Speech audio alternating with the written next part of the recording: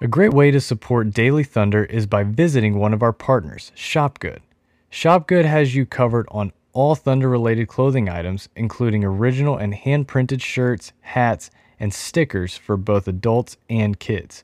Be sure to check out our Thunderbird Tee, a popular team redesign concept that pays homage to Oklahoma's Native American culture. To view Daily Thunder's entire catalog at Shopgood, visit shopgoodokc.com/daily-thunder. Thank you for listening to this episode and for supporting Daily Thunder. Welcome back to the Daily Thunder podcast. I'm your host, Ryan Woods. I promised you last week a very special guest, and I am here to introduce said special guest. We have Mr. Brian Gill on the line with us today, and Brian is the host of Spread the Floor podcast, is an NBA podcast. If you aren't familiar, it's the only NBA podcast according to its Twitter profile. He also hosts my absolute favorite podcast, Mad About Movies. So we will get into a little bit of that later. But Brian, he will be my Brian Cardinal to my Deshaun Stevenson. He is a big Mavs fan, and we welcome him to the Daily Thunder podcast. Brian, how are you, man? I'm good. I thought you were, and I would have if I was you. I thought you were going to set me up for. I promised the special guest last time, but he bailed out, so we get this guy instead. Sorry, Matt Damon. We ran out of time. Yeah, we had to bump you. Sorry, dude. Yeah. Man, Brian Cardinal though, that's quite a compliment. The custodian, right? Yeah, the custodian. Yeah. So Brian's a big Mavs guy. This Spread the Floor is more NBA centric though. You guys don't solely. It's not solely Mavs, right? We try very hard to not be a Mavs podcast, and there are days where I text him and I'm like, why do we do this? Because all I really want to talk about is the Mavs. That's like takes up about 80% of my brain. But we try to cover the league as a whole and not get too biased into Mavs talk too often anyway, as best we can. Listen, we've stopped trying here. So as seen by the name. So one big reason we wanted to have Brian on is for someone who doesn't do it full time, very few people study the draft more than he does, spends really, wouldn't you say, an embarrassing amount of time. Oh yeah. I'm sure my wife would say that. Sure. So we're going to get into a little bit of that. I wanted to start at the top. We're obviously big Cade Cunningham fans because he played at Oklahoma State. He's, I would say, the clear number one right now. But wanted to get your take on Cade. Would you take him one? And if not, why not? I mean, to me, this is like, I tend to try to break down the draft into tiers, and I have for me at least, and it's still a little early in this process. I try to, like you said, I'm not doing this full time. I try to quote unquote lock my board a week or so before the draft. But to me at this point, he is in his own tier. Personally, I would have him that far ahead of Jalen Green and Evan Mobley and the rest of this class. So yes, I mean, I guess if you're the Pistons, you got to do your due diligence of, hey, if OKC wants to throw 40 picks at us or something, then maybe we'd consider that. But to me, that's all that the kind of bluster is with them of, we're gonna look at everybody. We're gonna bring in other guys besides Cade Cunningham and all this. To me, that just is, we got to show that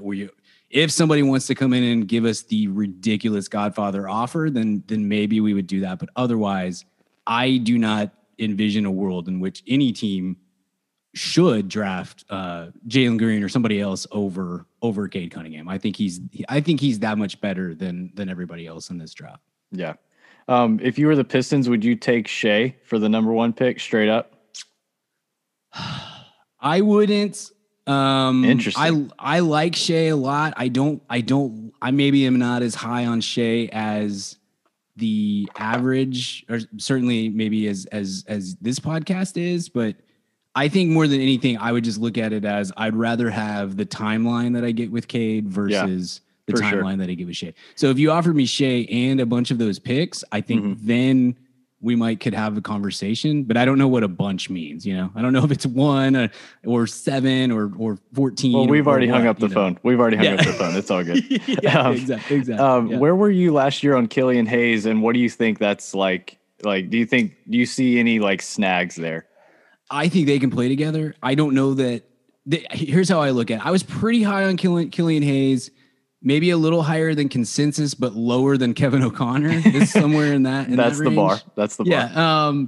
I think I've had him like, I don't know, 5th on my board, something in that range. And then obviously he had a fairly disappointing season, but I felt pretty good about saying we're not going to know much about this kid for at least the first couple of years. He's a long way away from being like a true starter on a good team kind of player. And so it's going to take a little bit of time. I think that those two can play together. I especially like them as far as like a defensive backcourt. I think there's something that can be done with those two. And I don't think that they get in the way of each other. The other way that I would look at it is simply Cade is so much better. Cade, I think, as far as a prospect goes, now Melo obviously had a really good season, and so did Anthony Edwards and stuff. But just as prospects go, if Cade was in last year's draft, I think he was number 1 pick far and away over everybody there too. And so I would kind of look at it as, even if I don't know for sure that Cade and Killian can play together, I don't really care. I'll just trade Killian somewhere down the line if that's what it comes down to. So the Pistons are so far away from being good that to me it shouldn't even matter really if those two guys can play together. But I do think that they can kind of fit. And I like Sadiq Bey a lot. I was very high on him last year and truly devastated when the Mavs didn't draft him. I was so angry about that. And still a little bit angry. Yeah, sure. But I think that they have like a couple of nice little building blocks. What they don't have is a superstar. And I think Cade Cunningham can be a superstar, even if I'm not sure that he'll project as like a true number 1 scorer on a great team. But I think that he can be your best player on a good team pretty quickly. So I wouldn't worry too much about that fit. There's been a lot of talk about like drafting for fit. Atlanta and Phoenix, especially given their success in the playoffs, like Phoenix, they got just crushed for that Cam Johnson pick. And he's a solid role player that does exactly what he was drafted to do. Contributes on a really good team. But you're saying the Pistons are far enough away and they're at the top of the draft. Like their job is to draft the best player. That is the responsibility that comes with getting the number 1 pick is getting the best guy. And I'm with you. The next few guys has been interesting to me because during the college season, Mobley seemed to be pretty comfortably at 2, and then Suggs. Obviously, that was before we could have seen Jalen Green and Jonathan Kuminga at for the G League. So I've been kind of surprised, to be honest, to see Suggs fall even to 4. I think most people have him going 4th. And I don't know necessarily that has a lot to do with the teams that are there. So are you surprised by that? Do you think Green, are you good with Green and Mobley in front of Suggs? My order would probably at right now anyway, would probably be Mobley 2, Suggs 3, Green 4. I do think that is the tier, though. I think all 3 of them are close enough that, like I said, I think there's a break between one and the next group, and I think there's a big break between those 3 and the guys that come after them. I see what people see in Green. I think this comes down to like some draft philosophy and projection is like the hardest part of this stuff with the draft I mean, you can see what you can see on tape and you can reasonably, if you do this for a while and you're good at it or mediocre at it like me, you can kind of say, here's ways that he can improve. And is that do I believe that is a likely outcome?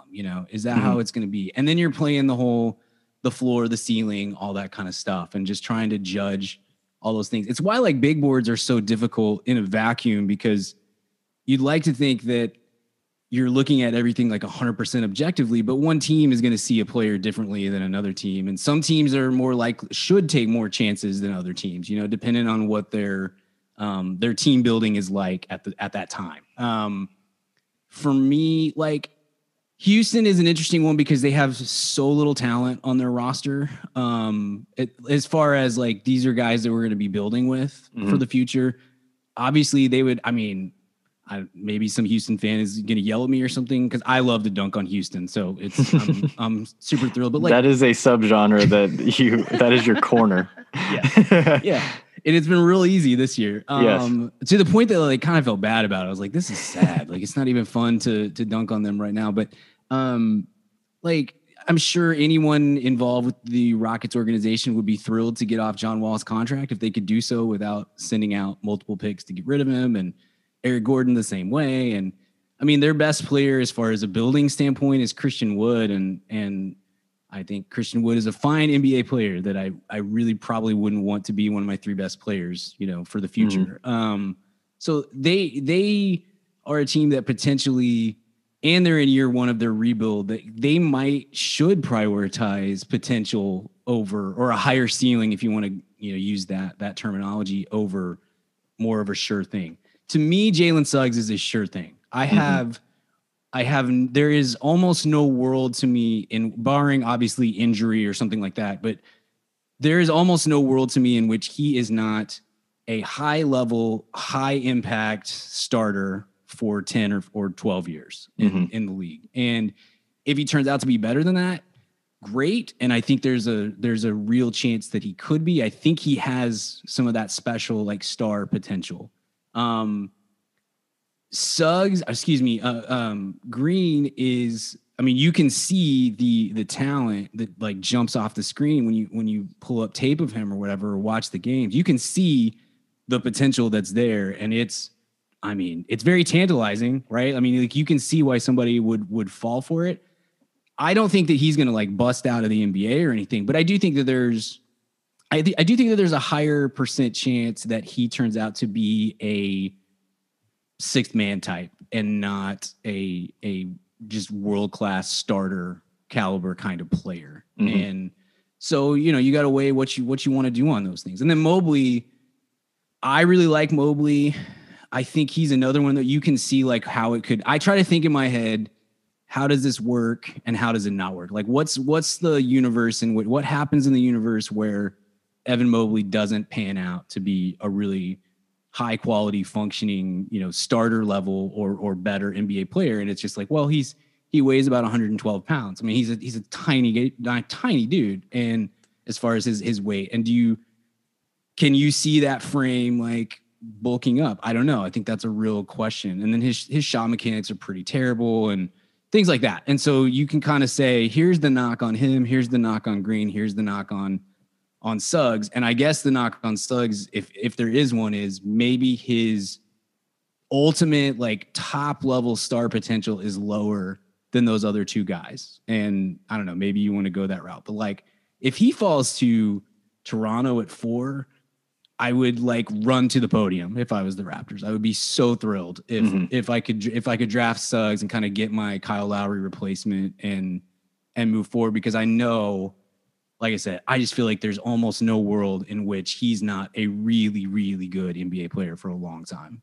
Yeah. And it's from the Thunder's perspective, I think we've all just been trying to think of ways to get into that top 4. And Cleveland at 3, Toronto at 4, like we keep coming back to it all depends on how those teams evaluate those guys. Right. And what's the value for them? Do they like Barnes? Like, do they evaluate Barnes, Scotty Barnes, that is higher than Suggs? Sure. Do they think he's projecting long-term as a better player? And if so, they might be willing to, you know, if they don't think Orlando's going to take him at 5, they might be willing to move back. But that has been, which is why I come back to, I think it's more likely than the most likely scenario is that Oklahoma City picks at 6. But outside of those top 3, like you mentioned Cade in his own tier, and then the next tier of 3, now we get into guys like Kuminga and Barnes that I think have kind of separated into their own like third tier. Sure. Some people are really, really high on Kuminga and have no problem putting him in that second tier. I've seen some guys with him as low as like 15 to 20. Like literally he's all over the place. So I was curious what your take is on Kuminga. And if you were in Orlando's seat, assuming that those 4 go in some order, if you're Orlando, which one of those, Barnes or Kuminga, are you most interested in? Or is it someone that's not one of those two guys? I like Scotty Barnes a lot. I'm a big fan of what he brings to the table. I think both of these guys, and I kind of put Keon Johnson in this group. I think Keon Johnson's probably has a lower ceiling than either of these two. But if the Magic or the Thunder or somebody like that took Keon Johnson instead of Kuminga, I don't think that would be like a huge, terrible reach by any means. Kuminga and Barnes, I think they compare to each other because they both kind of bring, in theory, they can bring some of the same things to the table. They're both like really good athletes. Kuminga is a crazy good athlete. And Kuminga is like the guy that if you pulled somebody, if you just pulled somebody off the street and who had never seen basketball before, and you just showed them, a lineup or whatever, Jonathan Kuminga is the one that they would say that guy's probably good at basketball. Like he just has he has the build. You can tell he has the kind of, you can just tell he has the tools are in there, and it's just a matter of, is he going to put it all together? And that is, that's a huge question. Like I said with Jalen Green, I think that there's a lot of possibility that he just turns out to be like that. His ceiling is just a really good 6-man off the bench scorer guy type player, which is a quality career. But for sure, to be the second in this class, in this draft, to be the second pick, it's a lot. Exactly. And again, there's plenty of worlds where he turns out to be like a 27 point per game scorer in the NBA too. Like he has that ability. And so I'm not saying that's not going to happen. I just, if I was building, I would usually probably tend to lean towards, well, what happened? What's the median outcome, and how valuable is he as a median outcome player? I think that's a lot higher with Suggs personally. Yeah, I'm with you. Kuminga is a guy to me that I would be very wary of in the draft. I think that he has real true, I hate saying this because I root for all these guys, but like if there's any player in this top 10 or so that is like has real true bust potential, it's him. There's a lot of, if not red flags, then kind of, yellow lights, kind of magenta. Like, yeah. It's a little not super sure about that. At the very least, I think it's very fair to say he is a project in the very stereotypical sense of the word. Like it's going to be a while before you get a return on what he brings to the table, I think. Whereas for Barnes is also a project offensively. He does not know what to do with the ball as far as trying to score. Like he has no scoring instincts really, really whatsoever. It reminds me of the Giannis video, the zero bag, negative bag. So totally. I mean, when he's in transition, what's funny with Barnes was very interesting. He's difficult to kind of compare to other players in a lot of ways because you just rarely see somebody who is as good of a playmaker as he is. Like he has real touch with the ball in terms of making passes and reads and stuff like that, who also has so little touch when it comes to trying to score the ball. I mean, it's just, if he gets to the rim, great. And if he doesn't, it's a real crapshoot as to what's going to happen. He doesn't really know what he's doing on that front. But I do know that he is going to be a high level defender. I have almost no doubt whatsoever that he's going to be a guy who can defend 1 through 4 pretty much. And is going to cause problems for the offensive player. And so that's something that I would bet on. Whereas Kuminga, I'm not totally sure what he hangs his hat on if he doesn't reach 60% of what his potential is, you know? Yeah. If Barnes doesn't, it's like, cool. This guy is going to come in. He's going to be he's at worst, he's like Matisse Thybulle, I think. Like that kind of, like, he can really impact the game defensively if we build our team correctly and put him on the floor with 4 shooters and or playmakers. He can help us with kind of short roll stuff, and we'll figure it out. And maybe he learns to shoot. I don't know. But like, if he doesn't, he's a guy that absolutely can impact the game defensively. Maybe from day one. I mean, I think he's. I think he could hold his own. I think he could hold his own in game 2 tomorrow night. Yeah, like he's real good.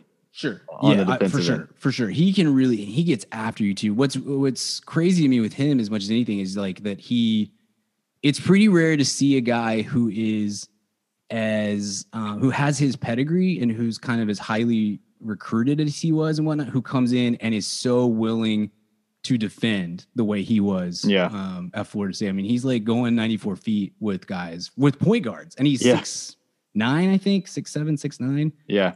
He's 6'9". He's 6'9" with like a 7'4", 7'3", 7'4" wingspan. Like that's real. I mean, that, you know, that he is going to kill in workouts too, I would imagine. Like, people are going to get really excited when they see him come in and the way that he tests and stuff. Speaking of go ahead. Sorry. Speaking of workouts, that, like, you know who's a sucker for guys hitting consecutive threes in a wide open gym? Me. Yeah. Like, I can't stop it. I saw pretty early on, Jonathan Givony put out just a clip of Barnes, and before I even clicked on it, I was like, just relax.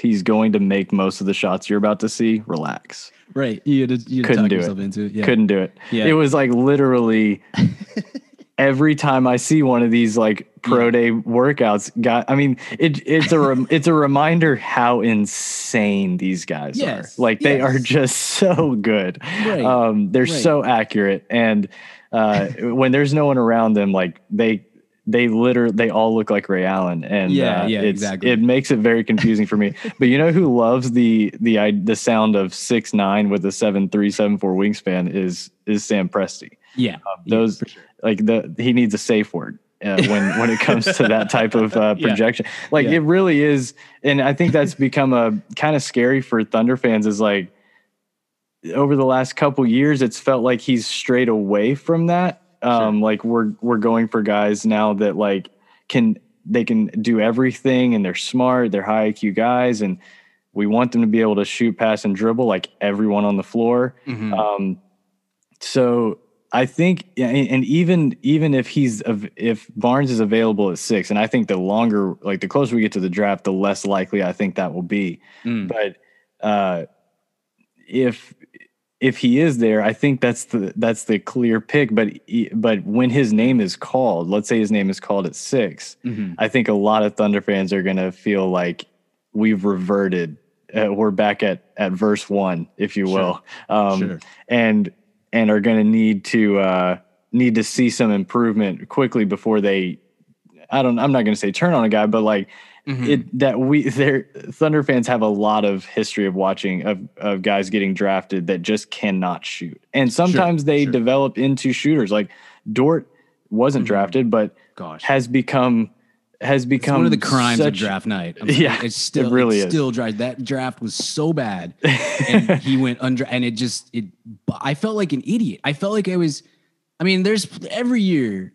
I'm sorry, I interrupted you, but like every year there's guys that I sell myself on that ultimately you're just like, dude, what were you doing? Like, there's no way that, like, I had Tyler Bay like in the low teens last year, and he played like 2 games, you know, and it's unlikely that it's ever really going to change. But like Dort is one of those that I was watching. I'm just like, this guy can he shoot? No, he cannot shoot, but he has everything else. And this draft is so bad. I don't understand why he's not getting more love. And then felt like an idiot. And then, you know, the end of last season, I was like, I was right about this guy. You know, he really did have it. But he was a guy that came to, like, started playing G League games, and this is 2 years ago now, but I mean, it looked like they were going to have to switch out the apparatus. Like when he would throw something at the rim, like it was violent. Yeah.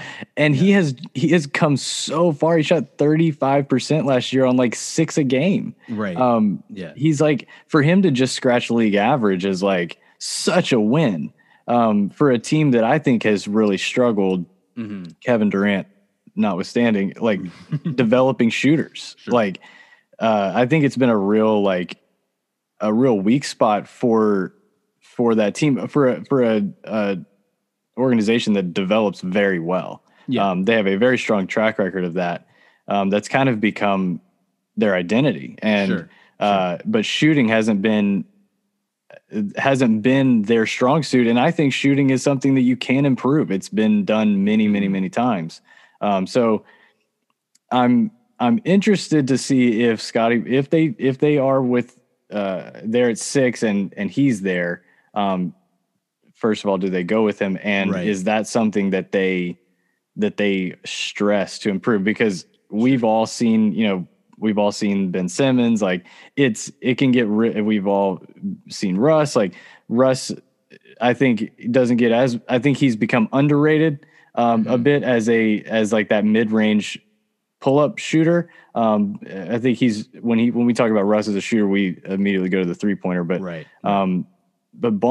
that is such a, I mean, it's such a wild card. I think if he develops a shot, we could be looking back as like how in the world did he fall to 5 or 6? But if he doesn't, you could be seeing guys below him that you probably would have wanted more. Yeah, totally. And I think part of the reason why Kuminga and Barnes are linked right here at 5'6" is because I think, I mentioned you got to decide whether some teams should take chances and some teams shouldn't. Yes. Orlando has their cupboard's not as bare as Houston's is, but they don't have a building. They don't have a single guy on that roster, in my opinion, who is eventually a top 3, except for Jonathan Isaac. But who knows? Who knows what we're getting with Jonathan Isaac? But the rest of that roster, it's like, are any of these guys top 3 players on a real playoff team? No, I don't think so. So like, and they have a second pick 2 picks later. So you can maybe roll the dice with the Kuminga or Barnes. I think Kuminga is much more of a roll of the dice than Barnes is. Maybe both ways. Maybe his ceiling is way higher than Barnes is, but I think his floor is also much lower. And if you're OKC, at least from the outsider's perspective, I can say, you have 40 picks coming up. So like if you blow this one, if this one doesn't turn out well the way that you want it to go, the opportunity cost is lower than it is for some of the other teams, that are potentially in this position. So I think it's partly that these 2 guys seem like probably the next best players, but I think it's partly just like these 2 teams both are okay probably taking a chance here if they want to. But if I was y'all, if I was the Thunder, I would be hoping that Orlando personally, and this may look very foolish in a couple of years, but like I would personally be hoping that Orlando takes Kuminga at 5 and leaves me Scotty Barnes, because I think I just think there's a higher chance of him being like a real impact NBA player, and I definitely think it happens sooner than it does for Kuminga. Man, the real killer. Do you remember when you mentioned like the workout videos? Like in 2018, the lottery never breaks well for the Mavs. We should have had the 3rd pick. It ends up being the 5th pick or whatever. And Tobin and I are just talking ourselves into Mo Bamba. We both really wanted Luka. I was super had plenty of misses in the draft, but that was one that I was like, he's the best player we've seen come into the draft in so long. I was dying to get him. And then like 2 days later, we're like trying to talk ourselves into Mo Bamba.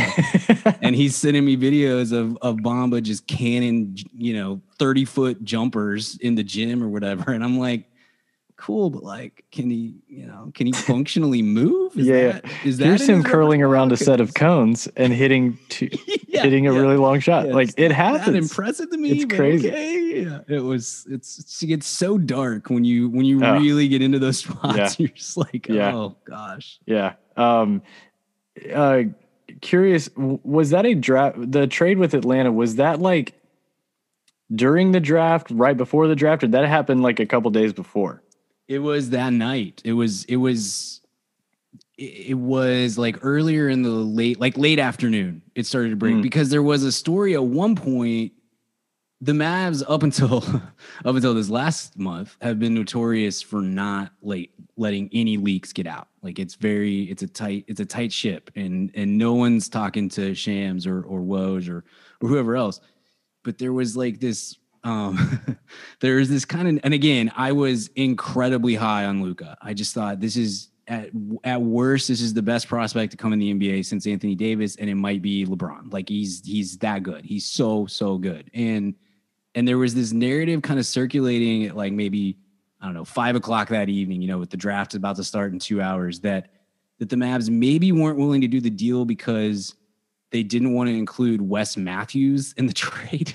And I was like texting every person I know, freaking out. Like, if we do not trade Wes Matthews for this, like I will lose my mind. I will become a Spurs fan. Like I will do something drastic. Like this has to get done. But yeah, ultimately turned out just to be another first round pick to make that deal happen. But yeah, that came through like late afternoon, early evening. And then, then you're just like biting your nails and hoping that it actually goes through and that like Memphis doesn't screw it up and say, no, cool. We don't want JJJ. We're going to take Trey just to hose this, Oh yeah. Starting to freak out about that kind of thing. Was there any buyer's remorse watching Trey and then Cam Reddish in the conference final? Not for me. I mean, maybe I'm sure some people maybe that kind of opened the door because you get the dumb, like the perk opinions of well, hey. he's one of hey, I'll go at perk. I'm sorry. I don't know if that's royalty around here, but no, like the whole like, well, one guy's won a series and the other hasn't. Right, like, right. Okay, cool. Well, is it? Can one we swap places? One didn't see Kawhi both times.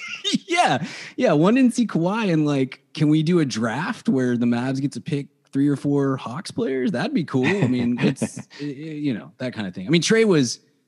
I've never been a super Trey guy, and I wasn't as high on him in that draft, and part of it was just kind of a little bit of what I said. I tend to look for like what's the median outcome, and for me, Trey was somebody who had to hit so much of his ceiling to be like a true winning basketball player because of his size and his limitations and whatnot. The thing for me with Trey that I maybe didn't see or that he's developed really well is like, I kept saying, because people, the comparison to like Steph Curry, I was like, he's not anywhere. He's not a shooter. He's not an elite shooter like Steph Curry is. He can be a volume shooter, and that has its own value. But I mean, he's not Steph. But his development as the pick and roll guy with that floater and whatnot is, to me, is like the big difference between Trae Young 2021 and Trey. Yeah, his touch in the lane, this especially in the playoffs, started to look like Tony Parker. Yeah. I mean, it's elite level on that. Really good. It's a huge difference, because you still, I mean, even the last few games of that Bucks series, you would see him launch just really terrible long threes, and that's just not I mean, you can get away with that a couple times, but that's just not really a formula for success unless you're Steph or Dame. Right? It's just kind of anyway. But no, I have no buyer's remorse. I feel very confident in the choice that they made, and it's just it's one of those things of team building has been bad, and that's something that the Mavs need to address, and other factors in that as well. But I'm very content with where we're at. I do want to talk about the Mavs here in a second. From an outsider's perspective, are you just waiting on Oklahoma City to just trade up? Are we overthinking this? Do they have like too much ammo not to? Like sometimes we talk for hours about this stuff, and sometimes I think Presty would just be like, dude, like chill. Like I'm just gonna choose who I want. Sure. But I could be dead wrong about that. Like there's we're not the only people that think there are really good players in this draft. Like other people have TVs. This is like, yeah, he's not the only one. And I think it's going to be a lot to move up. I think it's going to take a lot. And there's been a lot of talk about maybe including Dort if it means getting up to 4. I think from him being from Canada, he's been linked to maybe a Toronto deal. Right. Would you do it for like 6 and Dort to move up 2 spots? I think that's a little heavy at first thought, but my next thought is if that means Suggs is in the backcourt with Shea for however many years, Sure. I think you do it. But that's me. That's me as the person that thinks Suggs is like right behind Cade in this draft. So there's a whole bunch of different opinions. But what do you think? Like, do you think Oklahoma City is like about to move up, or do you think do you see them playing the long game? Like you said, like they have all these picks. If this one doesn't work out, then it's okay. I feel like I mean, it wouldn't surprise me if we woke up if tomorrow and they'd made a huge move to move up. But if I was Presti, I think that I might lean toward there's not, and I don't know what the mood is there. You know, I don't know how patient Thunder fans are going to be with all this. Here, this is what I'll say to that specifically. I think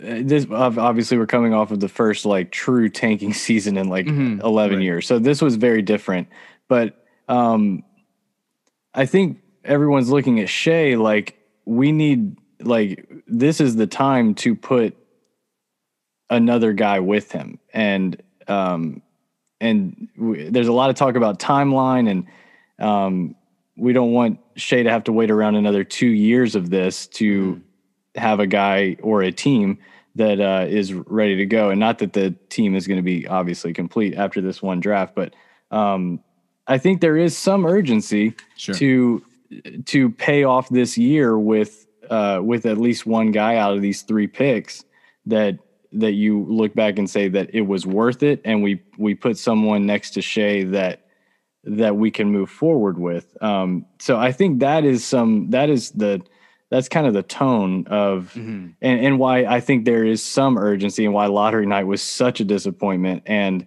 maybe some urgency to maybe, even if it means people think Presti lost the trade, just move up, just get one of those guys if you think it's a 4-person draft. Sure.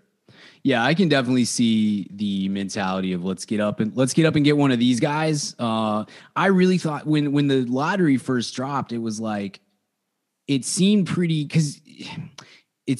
clear that Mobley was the number 2 guy, and that then Suggs is the number 3 guy. And if you're Cleveland, it's like, I would, in my opinion, I would happily just draft Suggs and trade Sexton or Garland or both. I don't care. I think he is long-term better than either of those players. I would have no problem just saying, cool, we're going to reset another year and just, kick the can down the road a little bit, but this guy's better. So we're going to go that route. But within like 2 hours, it seemed like, well, the narrative is Kobe Almon's open to trading the pick and all this sort of stuff.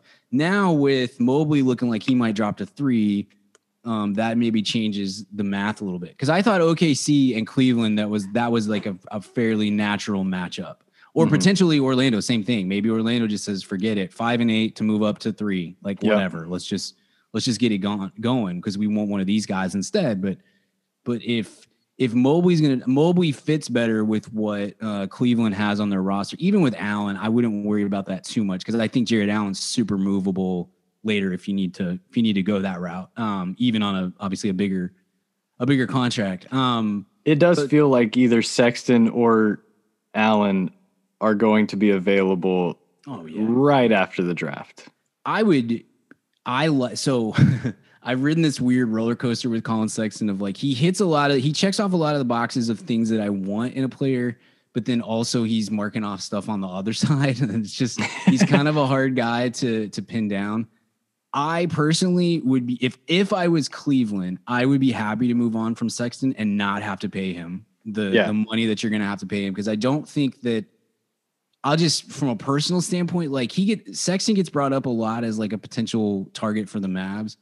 And he wouldn't be like super high on my list compared to other players, even when you get into like the realistic targets and stuff like that. But he would, to me, I think he would bring more value to the Mavs as a second, third type player than he does to Cleveland as their number 1 guy. And so do I want to pay Colin Sexton $20 million a year? I do not, but I would much rather pay him $20 million a year, as a Mavs fan or a Heat fan or whatever than as a Cavs fan. So Sure. I agree with you. I think one of those guys probably ends up moving pretty quickly, if not like right after the draft. But to get to your question, I think if I was Presti, I would kind of look at it as I got at least a couple bites at this apple before I really have to make an urgent move. And I don't follow high school basketball enough to be able to say next year's the class where he'll have another chance to get, maybe next year's class is a 1-player draft. I don't really know. That's kind of, I know who Chet Holmgren is, I know who Amani Bates is, that kind of thing, but I'm not super into it. I'm sure that Presti has 5 guys that are telling him what next year's class is going to look like and all that sort of stuff. Right. I think I would personally view it as this is a 2 or 3 year thing, not a 1 year thing. But if the cost is like a couple of these picks to get up there and go get Suggs, if I really believe that Suggs is the guy that's going to pair with Shea, then yeah, I do think there is a vast difference, like I said, between the top 4 and whoever you're going to get at 6. So maybe it is worth the chance to roll those dice and go for it. But I think if I would look at it as I got at least another year of playing this out and see. Oh yeah. I think there's no question that next year is another year of, I don't think it'll be as aggressive as the last month looked. Sure. But I do think they will play. I think they'll draft at least 2 guys and play them big minutes. Yeah. And they will be more than happy to play these young guys and let them, take their lumps. Right. And that's what I do, but that doesn't mean that that's what, he's going to do. The other thing too, though, is I think you guys are probably onto something. We even talked about when you came on our show a few weeks ago that OKC kind of lurks there as the team that's going to have the ammunition to go get Bradley Beal or Karl Anthony Towns or whatever superstar decides that he wants out. I've always felt like it's more likely that they would do something like this with we have all these draft assets. Let's go get the guy who we have control over for 7+ years rather than a Brad Beal or a Cat who, is already several years into their career and it is grouchy about, is not willing to do the whole, not even a rebuild, but like start at this place instead of go to the Lakers, which is always the out, that every player seems to have. So I am sure that Presti has made calls or at least kind of put the feeler out to Troy Weaver of, so like how many of these picks are we talking? It was reported today that the Thunder were one of those teams that the Pelicans, I believe, were another team that was interested in moving up, which had me thinking, is Brandon Ingram available? Sure. Which I don't know. Not sure who is currently making the calls on behalf of the Dallas Mavericks right now, but that would be an interesting phone call. I would enjoy that quite a bit if we could. So outside of the top 6, you mentioned Keon Johnson. Is he my question was going to be, who's your favorite guy past 6? Is he your guy? Oh, I do like Keon Johnson, and I talked myself I had talked myself down on him, and then I went and watched a bunch of tape today, and I was like, "Oh, I'm right back there." I really like what he brings to the table. What do you like about Keon Johnson? Because we've had some mixed feelings as well. Sure. I mean, I like his competitiveness. He's another guy like Scotty Barnes that I think he's a day one defender. He's less versatile defensively because he's not 6'9", 7 whatever wingspan. I think he's probably a 1 to 3 defender. And the 3 even would be maybe dicey in some situations, but he's a guard and wing defender. Whereas Scotty Barnes, I feel like I'm not sure. Besides the Embiids and Jokic's of the world, I feel pretty confident, especially in a switch situation, that he could jump out on just about anybody. And at least make it tough. That's your job. You're not gonna in the way that and I'm sure your listeners understand too. It's like there's no shutting guys down really anymore, not consistently anyway. Your whole job is just like, how difficult can you make it on the opposing team's best players to score? And I feel like he can do that. Johnson's like a little bit behind that, but he's not far. I love how he he's probably ahead of Barnes in terms of navigating screens and getting skinny and all that kind of stuff. And that is a huge thing right now because every freaking play down the floor is some form of pick and roll. So if your primary defender is able to navigate those, to get around them, to get over them and all that kind of stuff, that's a huge, huge asset. I like his tenacity. He's a real competitive guy. I dig that. Obviously, he's a ridiculous athlete. He set the record at the combine for. That's what gets me going. You talk about like, this guy's hitting shots in an open gym. You tell me, oh, he set the record for the vertical leap. I am in. Like that just is. Was it 48? Yeah, I think so. Like standing vert. Just ridiculous. I'll just hit ridiculous. The top. Yeah, it's absolutely insane. He can't shoot at all. Right. But he can shoot in what he has. Another thing he has over Barnes is he can shoot inside of about 18 feet. And I don't know how much that matters in the NBA since no non-star gets to take mid-range jumpers and stuff. But like, yeah, sure.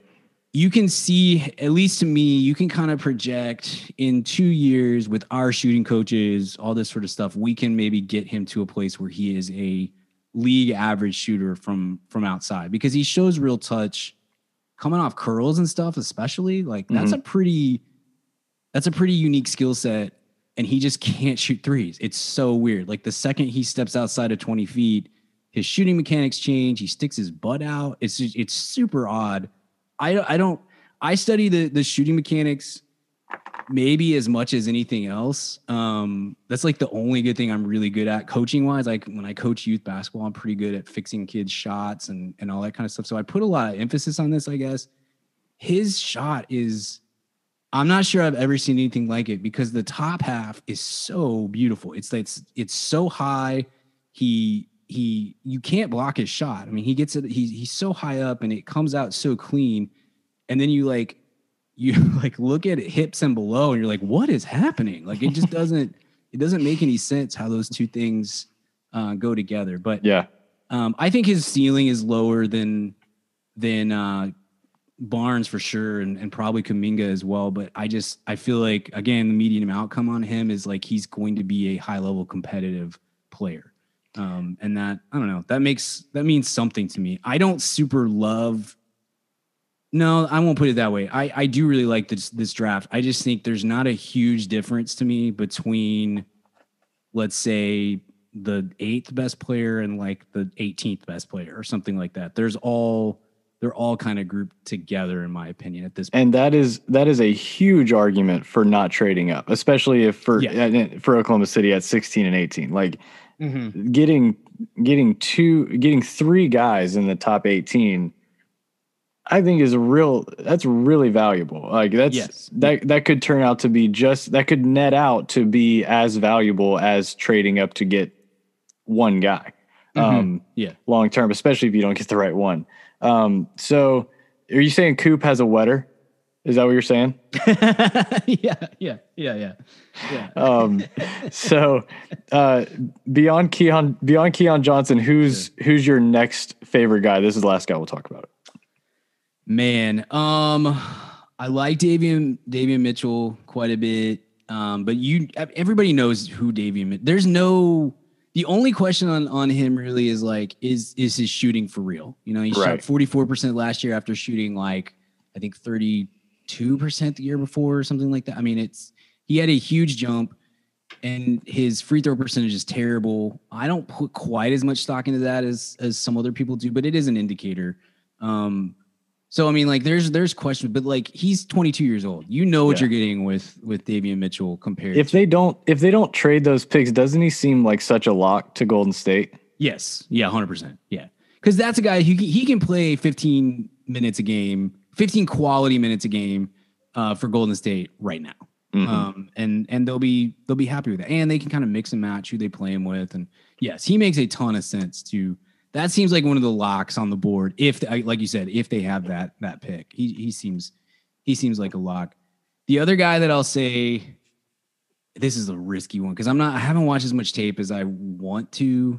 I grew up a Duke fan. Like Duke basketball was my first like exposure to the sport really. Because I didn't grow up in a sporting household.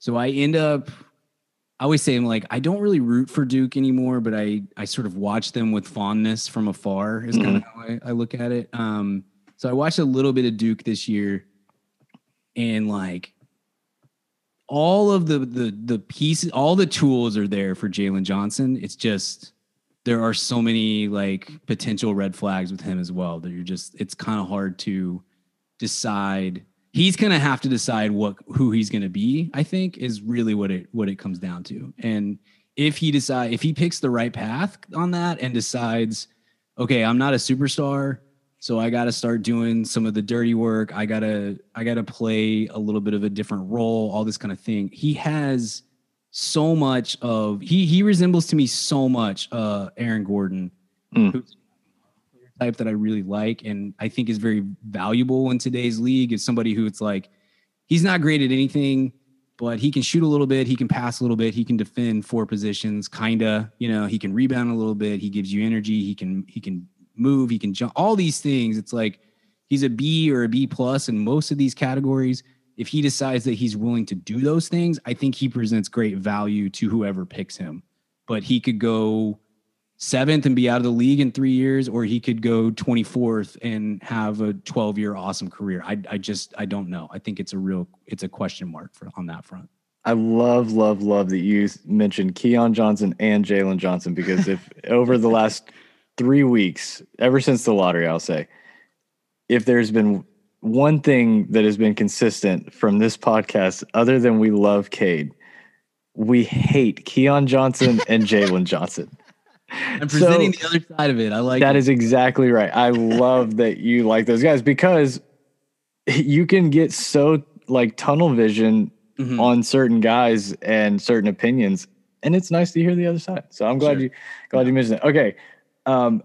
I do want to hear your thoughts on this, the recent developments of the Mavs front office. I am not a big Jason Kidd fan. Sure. You sent me condolences when we hired Kidd. I did. The edible arrangement, it's like on back order. I think it's a lot of them came to Dallas that week. You'll see it. But I was kind of stunned. Like, it felt like, first, this is where I want to start. Rick Carlisle had a very strange, well, at least it read strange, quote about, like, it almost felt like he was trolling. Like, he was. Yeah. Like, there a lot of responses were like, "Tell me you hate Luka without telling me you hate Luka," and it was like, "Here's Rick Carlisle's quote about they should hire Jason Kidd." Right. But then, like, literally half an hour later, reports started coming out that they were keyed in on Jason Kidd. Yeah.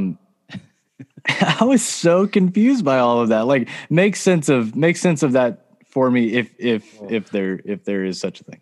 Yeah, it was not great week for Mavs fans. Not great, Bob. Carlisle is an interesting guy in that we all know that he is a giant a-hole, and I don't know if that's as well known around, because I mean, it's not like he's out promoting himself or anything. So maybe, I don't know, maybe the average fan in Milwaukee doesn't know that Rick Carlisle is just a jerk. As a big Rick Carlisle fan myself, I did not know that. Okay, this is where I'm at. See, I'm kind of I can be cantankerous myself, and I love Rick Carlisle. And also acknowledge this guy's a jerk. He's just a jerk to everybody. He can be a jerk to media members. He does this. I don't know. He does a weekly, or he did, I should say, he did a weekly radio show here on the big sports talk station in town, The Ticket, and but he would only do it with this guy Norm Hitzges, who's like a legend in the sports talk radio community. He's one of the founders of sports talk radio, but he also is just like so far past his prime that it's kind of sad in a way, but he would do this show with Norm, and then one day Norm's out and there's a filler guy is the host of the show, and he asked Rick a question that apparently Rick didn't like. And this was pretty early in Rick's tenure, and he gave the guy yes and no responses for the rest of the interview. And it just was like, he Jim Harbaugh'd it. Yeah, totally. Absolutely. And it was like one of those things where you're like, there's a part of me that likes this because it's just, he just doesn't suffer fools. But part of me is like, that probably gives you a good indication of what it's like to be in a room with Rick Carlisle if he decides that you've annoyed him. You know, he's a very smart guy and is very easily annoyed, I think. He's one of the best X's and O's coaches in the league. Top, I don't know, 3, maybe 5, whatever. He's one of the best, and he's gotten this team to multiple playoff berths that I don't think many coaches in the league would have done. I mean, the record being circulated, you know, he hasn't won a series since the championship, and all these sorts of things, and that's true. It's a factor. That's crazy. Also, I hadn't thought about that.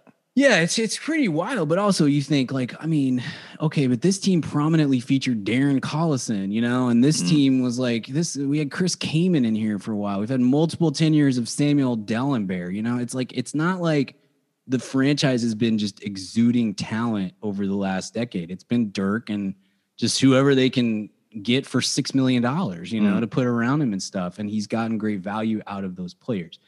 I was not on the Fire Carlisle train got started probably mid-season this year. I was not aboard the train. I felt like if you're going to fire a coach, you better know that whoever you're going to get is better than he is. And there's not any available coaches who are better than Rick Carlisle, unless Popovich wants to come up up 35, you know? Yeah. So I wasn't leading that charge, but I did acknowledge the only other reason you fire a coach is if you feel like he's lost the room. I would prefer to be early on firing a coach versus late. Like Brett Brown is a guy that I would have fired at least a year before they fired him. I thought they wasted a year with Brett Brown because they wanted to be loyal to the guy and they want to let him go. I would have fired him a year early. Kind of what Toronto would with Dwayne Casey, you know, of hey, we don't think this guy is our guy moving forward, even though he just had a great season he just won Coach of the Year. Yeah, exactly. So for him to walk away the way he did was pretty odd. But you follow this stuff. Whenever someone leaves town, whether it's a coach or a player, it's like every media member in the local beat has like a story on their computer locked and loaded, you know, for the second that this guy leaves. Cool. All right. Now I'm going to tell you all about Rick Carlisle and how he and Luka don't get along and the stuff that's been going on behind the scenes and all this. My favorite of that was like LaMarcus Aldridge when he left Portland, and like it felt like within the hour there were multiple actually that guy sucks kind of reports coming out from the Portland beat, and you're just like, I mean, he was pretty good. You could probably give him like 12 hours or so. It was pretty crazy. But yes, you get all this stuff with Carlisle that like from day one that he and Luka didn't get along. I wasn't surprised by that, but I don't think I was as aware of how bad it was, I guess, behind the scenes. But it was pretty clear that he and Rick were kind of butting heads and clashing. And yes, the statement that he put out, thanking all of these players, but not thanking Luka. And then the next statement was they should hire Jason Kidd, and not thanking his assistant, Jamal Mosley, was very calculated and pointed. And I don't think that there's any denying that he was absolutely trying to make a couple of statements through those statements, you know, like read between the lines. You really don't have to read hard. Don't like this guy. Don't like that guy. Jason Kidd sucks. That was kind of the I felt like anyway. Which makes it even more puzzling that they within like 24 hours had hired Jason Kidd. Yeah, man. Life comes at you fast, you know. It's like it was like a week before that Kidd was attached to Lillard. And Tobin and I were like, ooh, honey baby, like that's not really where we want to go. And I mean, I literally said to Tobin, whether I said it on the air or not, like, we just need to be thankful. Because this is part of the process is the Mavs have not been a normal organization for 20 plus years because they were a very good, successful franchise that was built around a guy who is wholly unique in all of basketball. There is no one like Dirk. And I don't just mean I know I'm very biased on that, and Dirk is I always say, like, if the only way anybody could ever supplant Dirk as my favorite player ever is if my son led the Mavericks to a championship. Like, just getting to the Mavericks might not be enough, you know. And you mean your actual son, not your Slovenian son? Yeah, my actual child, right. Who is 8. If he leads the Mavs to the title someday, then maybe the aforementioned Coop. Yeah, exactly. But like, Dirk is a completely different kind of superstar than anyone else in the league. It's him and Tim Duncan. Like, those are throwback kind of guys that just, it doesn't really exist in this league anymore. And so they got away with building teams poorly because Dirk was never going to leave. And especially post championship, he wasn't ever going to go somewhere else. And so that's it's great on his standpoint, but it definitely led to like some pretty terrible team building and making decisions and things like that. And it's not that way anymore. They're going to have to adjust to this guy that we have is an all-world talent, like truly. I mean, he's a top 5 player, top whatever 8 player in the league, and truly could be a multiple-time MVP if things go the way that they could, you know, his potential or whatever. But also that brings with it expectation. That brings with it 4 million Instagram posts of photoshopping him into other jerseys, and it goes with, you're going to have to kind of acquiesce to the demands of the talent. And that's not something that the Mavs have ever had to do before. And kind of changing those things out is very difficult. But I literally said to Tobin a week or so before the kid thing, when the Dame thing was circulating, I was like, hey, could be worse. At least our guy doesn't want Kidd, you know? And then 4 days later, we're hiring Jason Kidd. And it's just like, geez, man, this is pretty brutal. What happened with Bob Voulgaris? Oh man. I think that, big fan, by the way, if you're listening. Yeah. I think you're in the same boat as me. I was pretty aware of Bob before him because he was a frequent guest on Simmons' podcast, and maybe have dabbled in following what he does from a gambling perspective and such. So sure. Like, I knew a bit about him. I did not know the role that he was playing. I knew he was hired, you know, I knew he was part of the team. I did not know how vital his thoughts and information were to the team. Now it's been a long known, I think it's pretty well known around here that Cuban is running things. Cuban is the guy who's in charge of everything. Whether there's a GM or a president of basketball operations or what, like, he doesn't have those titles and it doesn't matter. He's the guy that makes the final decision on things. It also, I think, was fairly well known around here that who has his ear has changed multiple times over the years. I did not know that Bob was the guy who was speaking sweet nothings into Cuban's ear at the moment. Sure. But it's pretty clear that he had major influence over the decision-making process around here, and that no one else likes that. So Donnie Nelson did not like it. Rick clearly did not like it.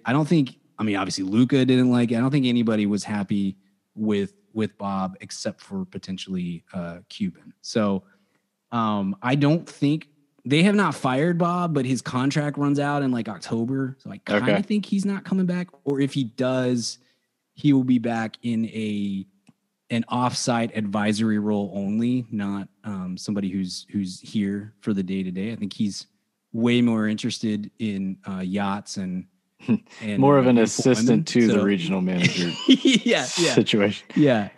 So, you know, as much as I've been like a distant fan, like through the same outlets that you mentioned, it doesn't surprise me at all that he rubbed people the wrong way. Absolutely. I mean, it's been really funny because I don't think that people, I don't mean this to sound like super hipstery, but like, I've been in on this guy for a long time, and I guess I didn't realize that most people weren't like that. He's like some sort of international man of mystery to people. And I'm like, no, he's a poker dork. Like, I've seen, I kind of know some of this stuff. But yes, I'm 100% with you. It's like when that story came out, I'm like, yeah, that guy has like Mark Zuckerberg level of understanding human beings. Like that's not a surprise whatsoever. And it's why he probably isn't cut out to be in a front office, because half your job is managing relationships with people. Speaking of someone that seems to have Cuban's ear, were you surprised Michael Finley wasn't named like to an elevated position? I think we were all surprised that it wasn't Finley GM, Jamal Mosley coach. That seemed like where everything was leaning until about 36 hours before it did not go that way. Until Rick started talking. Yeah, for sure. And it just, I don't know. It's a weird thing. Do you know anything about this guy that they hired? Yeah, I mean, he's a relationship guy, so he's like the antithesis of Bob Vulgaris, I think. Look, I did not want Carlisle to be fired. I think I would have preferred to have him come back, unless they were pretty sure that they were going to fire him mid-season. I'd always rather turn over the coach in the offseason than mid-season, obviously, unless you have Nate McMillan on your staff. I was about to say. I mean, gosh, how bad is Lloyd Pierce? I did think that it was probably past time for Donnie Nelson to. I thought they would do the Brad Stevens thing. I thought they would promote him, but fire him. Like, hey man, you're not doing a great job here. Let's move you up the ladder, but it's kind of promotion and title only because Donnie's like part of the family and all this sort of stuff. But I did think that he was well past the point where I really wanted him making decisions. And Finley is a guy that Michael Finley was one of my favorite players growing up and a guy that I love and deeply respect. And I think he deserves the position that he's in. And he's worked incredibly hard to be that. They've like groomed him for the last 5 or so years to put him into that position.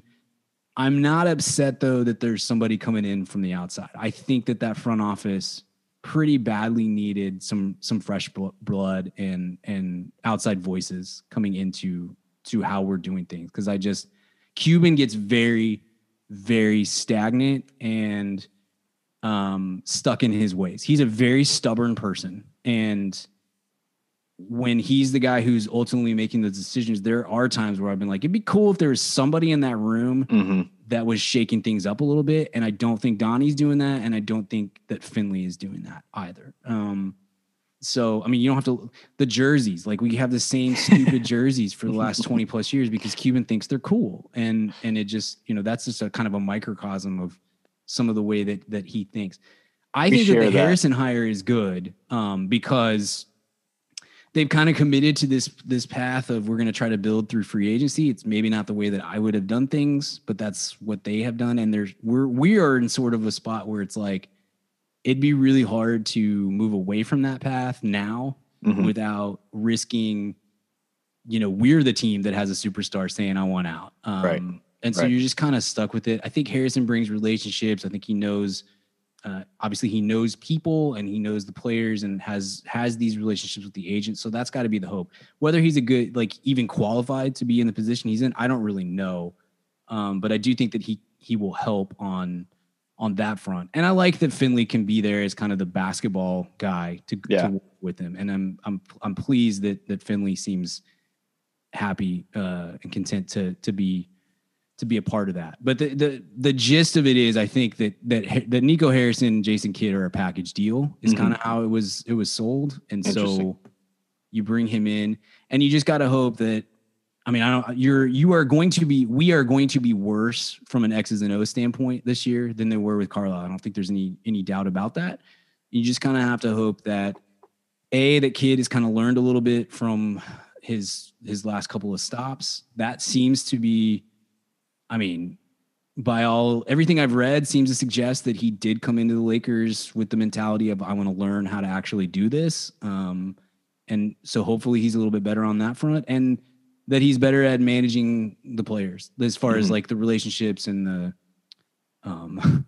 the tone and how we're going to talk to players and all this kind of thing. Cause I think Carlisle was definitely failing on that front at least. So, but he's not going to win you games X's and O's wise, I would assume. So you're you're just hoping that Harrison can bring some guys in. Every Mavs fan is just like, certain that Damian Lillard is coming here. And I think that's obviously insane, but can you bring in some guys? Can we build the team a little bit better? And then can Luka just be so great that he can overcome potentially bad coaching? And if that fails, I mean, maybe he can just have one of his players run into him and like spill his drink. Honestly, what a menace. And I respect that so much. Like, I loved that move. Looking back at it, it's just insane that he actually did it. What's one of my favorites that he did? Jason Kidd is one of my favorite, probably it might be my like fifth favorite player of all time. And I always say he's my favorite player to watch. I love watching him on the court. He's such a genius. And that water thing always got so much so much pub because he's the coach and it's a really crazy thing to do. He had a game when he was still playing. I don't think it was the season we won, maybe in the year after, but somewhere around there, we were playing the Hawks and Mike Woodson was on the court yelling at his players and stuff, but like he wasn't really in the way. And Kidd purposefully veered over and smashed into him and earned a technical foul. And if I remember correctly, we won the game because this play had happened. Like he's so smart. He's so smart about that stuff. And then there's other things where you're like, are you like capable of human speech? Like it's just so weird. Some of the way that works with him. Yeah. I mean, we'll see. We'll kind of see what kind of tricks he has up his sleeve. Well, one thing we absolutely share in is a disdain for our team's uniforms. Yeah. But that is something I've watched you and Tobin talk about over the years that I just think is so funny because I relate to it so much. All right, we are going to shift gears. I mentioned at the top, you co-host the Mad About Movies podcast, which is just a real delight. So I wanted to get into, there's Space Jam 2 is about to come out, and I figured we would get into top 5 basketball movies. Sure. So hope you've come with your list, and maybe some honorable mentions. But before we start, I have to share, the podcast has made me laugh like hysterically. Like I need to pull over, laugh multiple times, but I have to share my favorite. I don't know how it came up, but shout out Richard. He mentioned Ex Machina. Which of course means the machine. Yeah. Yes, and he said Ex Machina, Spanish for the Machina. Yes. Yeah. And I had to pull my car over. I was laughing so hard. All right. Do you want to start? We should start with honorable mentions. Sure. Sure. That is the MO. I included some. There's not a lot of great basketball movies, so I included a couple of documentaries. I hope that sure. Yeah. meets your. I also included a couple movies that aren't truly basketball movies. Okay. But might have a basketball scene, might have a basketball slant. Okay. Yeah. Like Catwoman, obviously. Sure. Great. You took my first one. Great basketball scene. Man. Okay. A couple honorable mentions here. Glory Road, the UTEP basketball movie. Pretty solid. Your neck of the woods, if I understand. Yeah, I'm probably closer to you than I am to El Paso. That's how wide Texas is. But yeah, not. Well, I'm in DC, so I doubt it. I mean, I'm gonna pull it up afterwards and look. We'll probably not as far off as you may think, because that is like the way out tip of West Texas. But yeah, that movie is pretty solid. I haven't seen it in a while, but it was one I remember being really pretty good. We got Space Jam 2 coming, so I feel like Space Jam probably earns a mention in the honorable mention category. And then I'll definitely play the homer here and say Nowitzki, The Perfect Shot, documentary about my grandfather Dirk Nowitzki. I love it. Well, I'll start Netflix. I'll start my honorable mentions by just saying Thunderstruck. Then, yeah. So you understand bias, okay? Yes, absolutely. Yeah. Another 2 honorable mentions that have very little to do with basketball. Uncut Gems I thought was really fun. Sure. Yeah. And then Father of the Bride, which is a top 10 favorite movie of mine, has a basketball scene called Basketball Scene, driveway scene, little music going. Love that. So yeah, have to shout that out. All right. And one more honorable mention for me is Brown Sugar. Oh, okay. All right. Have you seen? Yeah. I have. It's been maybe just one time that I can remember, but yeah. Okay. That's a good one. Super good. All right. We'll go with our number 5. You go first. Number 5 for me, I debated back and forth. This is favorite, not best. So I will go. I went back and forth between this and that. I'm going to go He Got Game at number 5. Love it. The Spike Lee joint, Denzel, pretty great. Ray Allen, Jesus Shuttlesworth, and the stories on the set from that are worth being a top 5 movie. Some of the best apparel, just, and it also gave I mean, it's just some unbelievable Jesus Shuttlesworth stories. Yes, yeah, like you're saying. Yeah. Also made it onto an NBA uniform when we were doing nicknames. Oh, on the back of uniforms. All right. My number 5 is White Man Can't Jump. Okay. Yeah. That one's coming up here for me in a second. Yes. Yeah. I debated that one and He Got Game, where I was going to place them. So. White Man Can't Jump also gave us a legendary Halloween costume between Nick Collison and Russell Westbrook. Legendary. We hold that in high esteem. All right. Number 4. I'll go ahead and put White Man Can't Jump there since we just talked about it. The fun thing for me with that one is that's a movie that was a huge, because I said earlier, my family, not a sporting family whatsoever, doesn't care about sports. And growing up in I'm 38. So like becoming a basketball fan, especially in Dallas Fort Worth in the early to mid 90s when the Mavs are just the most garbage team ever. Like I really think the 92-93 Mavs team is the worst basketball team of all time. And you're just trying to sop up every ounce of basketball that you can get in any form. I watched White Man Can't Jump on TBS 4 billion times. Just constantly had that on. And never saw the non-TBS version until I was like in my mid-20s probably, and was like, oh, this is a different movie. Like there's a lot more stuff in this that I did not know was a part of this film when it was edited down to 80 minutes on TBS. I love White Man Can Jump. You can't get over Wesley Snipes at that time. The best for that stuff. Yeah. And Woody Harrelson is still at it. He is still at it. Absolute American treasure. Oh yeah, he is. All right, my number 4. Yep. Mm-hmm. He Got Game. Like you were saying, those two are kind of interchangeable. Yeah. Super, super, super good. He Got Game is better than White Man Can't Jump, but I like to watch White Man Can't Jump more. Than He Got Game. He Got Game. like some of the Denzel stuff is just like really good, really, really good. Yeah. Very few people deliver dialogue like Denzel, and playing kind of a seedy character too. Yeah, that's not something that Denzel did at that time. I mean, obviously with Training Day, he really took that to the next level, but that's a departure from most of his filmography, and he's really good at it. All right, number 3. Number 3 for me is a documentary that I don't think many people have seen. It's called The Other Dream Team. It is about the Lithuanian basketball team in '92, the Dream Team Olympics. So you get a lot of people have seen like the what was that called? What's the 30 for 30 called with Vlade? Something with brothers. We were yeah. I know exactly what you mean. Or what you're referring to. I can't remember what it's called exactly, but a lot of people have seen that, and that is that's a great. Once Brothers. Once Brothers. Thank you.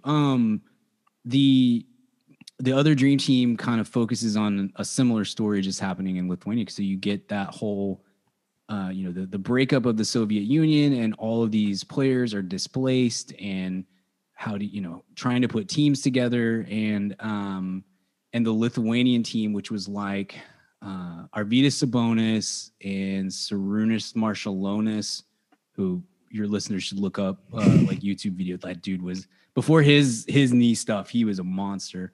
And there are a couple other names that you like might recognize, but they were trying to, they qualify. Well, part of it is like trying to qualify for the Olympics post the breakup of the Soviet Union. And then a huge part of the story is once they've qualified, they don't have it. There's no money. They can't get to the Olympics, let alone like get jerseys and training and all this sort of stuff. And this is a bit of a spoiler for the movie, but since nobody's seen it, it comes down to Bill Walton hooking the Lithuanian basketball team up with the Grateful Dead, and they fundraise essentially to be able to go to the Olympics, to the point that they're like on-court warm-ups are tie-dyed Grateful Dead t-shirts, basically.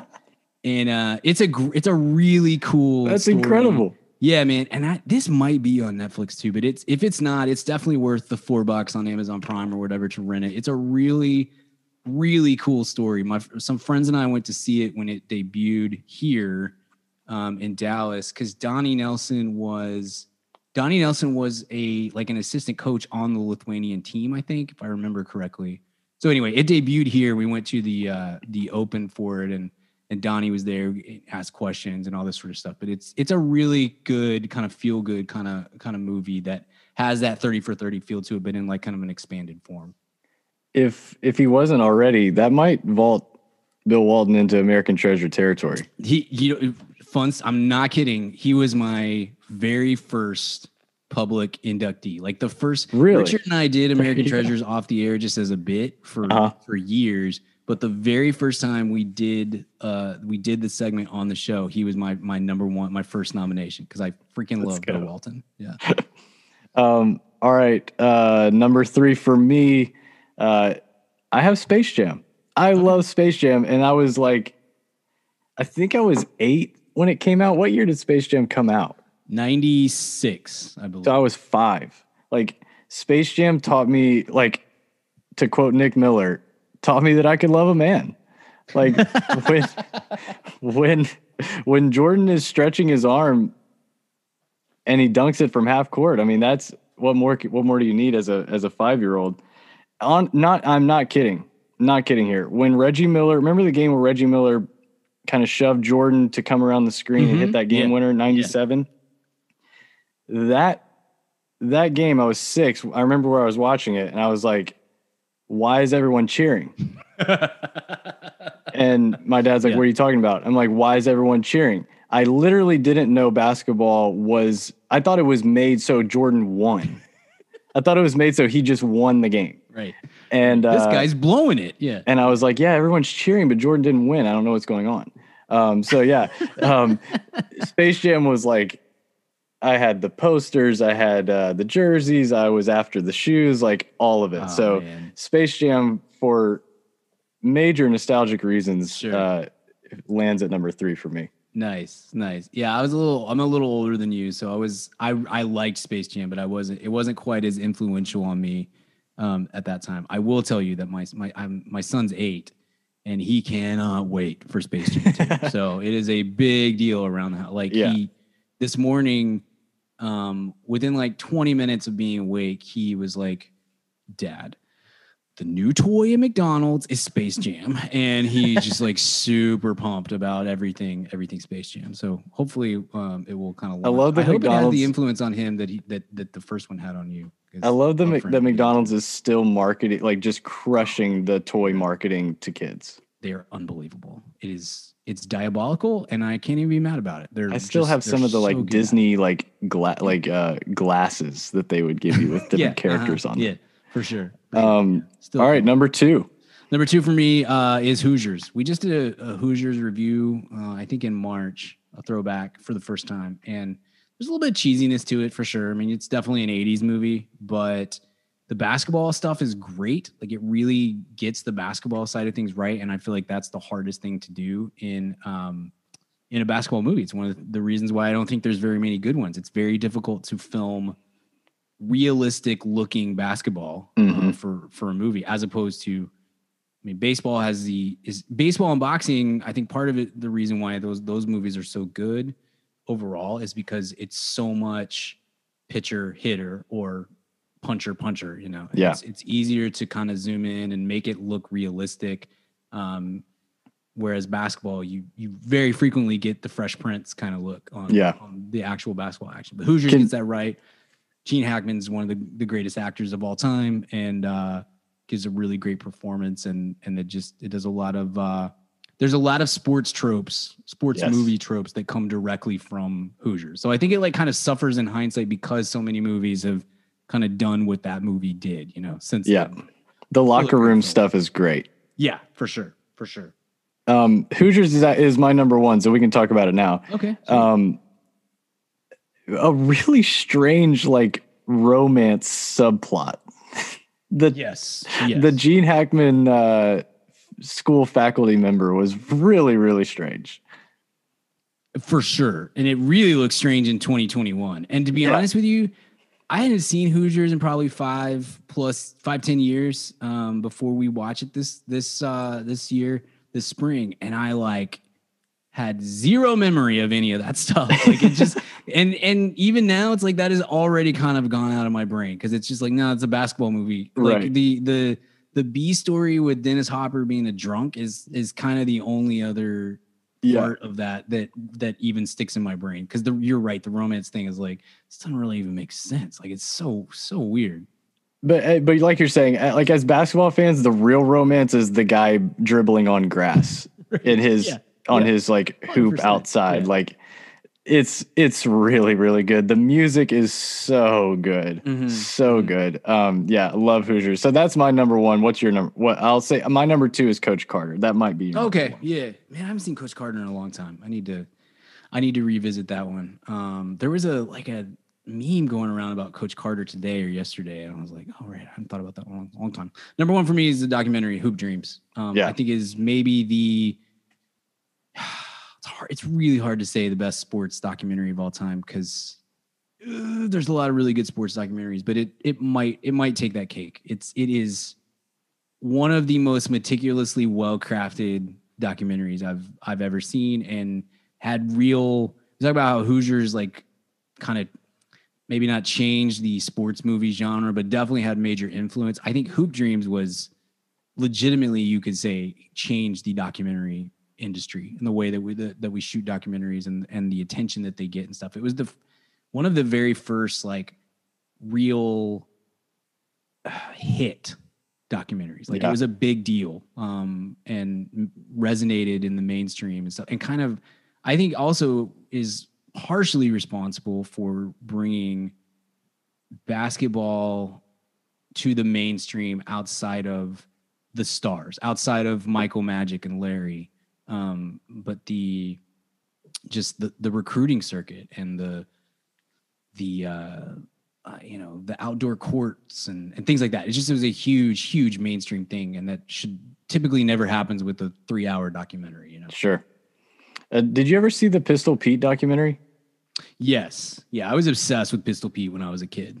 So that Pistol Pete movie was a frequent player. Or sorry. The movie. Yeah. Not the documentary. Sorry. Yeah. For sure. We watched that at church all the time for some reason. I don't know. Well, it was shown in school a lot. Uh-huh. Yeah. Yeah. For like sure. when the teacher got bored or ran out of stuff, it was like, hey, you seen this guy Pistol Pete? Yeah, for sure. I very recently I playing pickup and I threw a pass.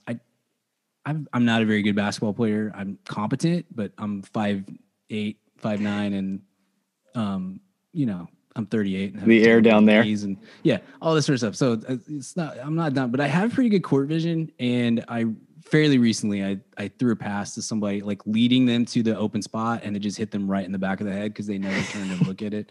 And then for the rest of the day, my teammates were ribbing me and calling me Pistol Pete, and I'm like, well, I mean, he was open, so there's that. He could have turned.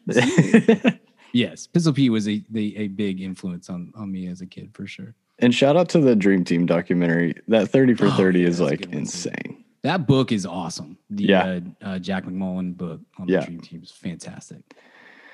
All right, that wraps it up. Brian, seriously, thank you for joining me. Yeah. Thanks for coming on the podcast. It was a lot of fun. Yeah, absolutely. Thanks for having me, and thanks for letting me talk forever. And sorry for all the draft stuff that will sound very foolish in 3 weeks. I'm sure. Tell everybody where we can find you. You can find my shows. Spread the Floor is the one that needs your love the most. It's newer and harder to break into that little market than the movies ended up being when we did that. So Spread the Floor is on all available podcast platforms and such, and on Twitter as well. So check that out. And then my movie podcast is Mad About Movies. So check that out. And if you really like what you hear on Mad About Movies, we have a secondary feed, a VIP feed, madaboutmoviespodcast.com/VIP. And you can sign up and get even more of us talking. And the other two are better at talking than me. So if I've turned you off, then I promise the others are better than me. Richard is hilarious. I could vouch for that. Yeah. All right, Brian, thanks a lot. Everybody, thanks so much for listening, especially if you made it to the end. Good on you. We will talk again next week. Thanks for listening to the Daily Thunder podcast. Hey, Hoopheads. We appreciate you listening to this episode of Daily Thunder. Be sure to check out other NBA pods on the Hoopheads Podcast Network, including Cavalier Central, Nuck If You Buck, 305 Culture, Spanning the Spurs, #Lakers, Motor City Hoops, X's and O's NBA Breakdown, LA Hoops, the Wizards Hoops Analyst, At the Buzzer, and Lakers Fast Break. There are also coaching-focused podcasts, Thrive with Trevor Huffman, Beyond the Ball, the CoachesMaze.com podcast, Players Court, Bleachers and Boards, The Green Light, and Courtside Culture. Oh, and don't forget the network's flagship, the Hoop Heads podcast, hosted by Mike Klinzing and Jason Sunkel, and featuring the best minds in the game from its grassroots to the NBA.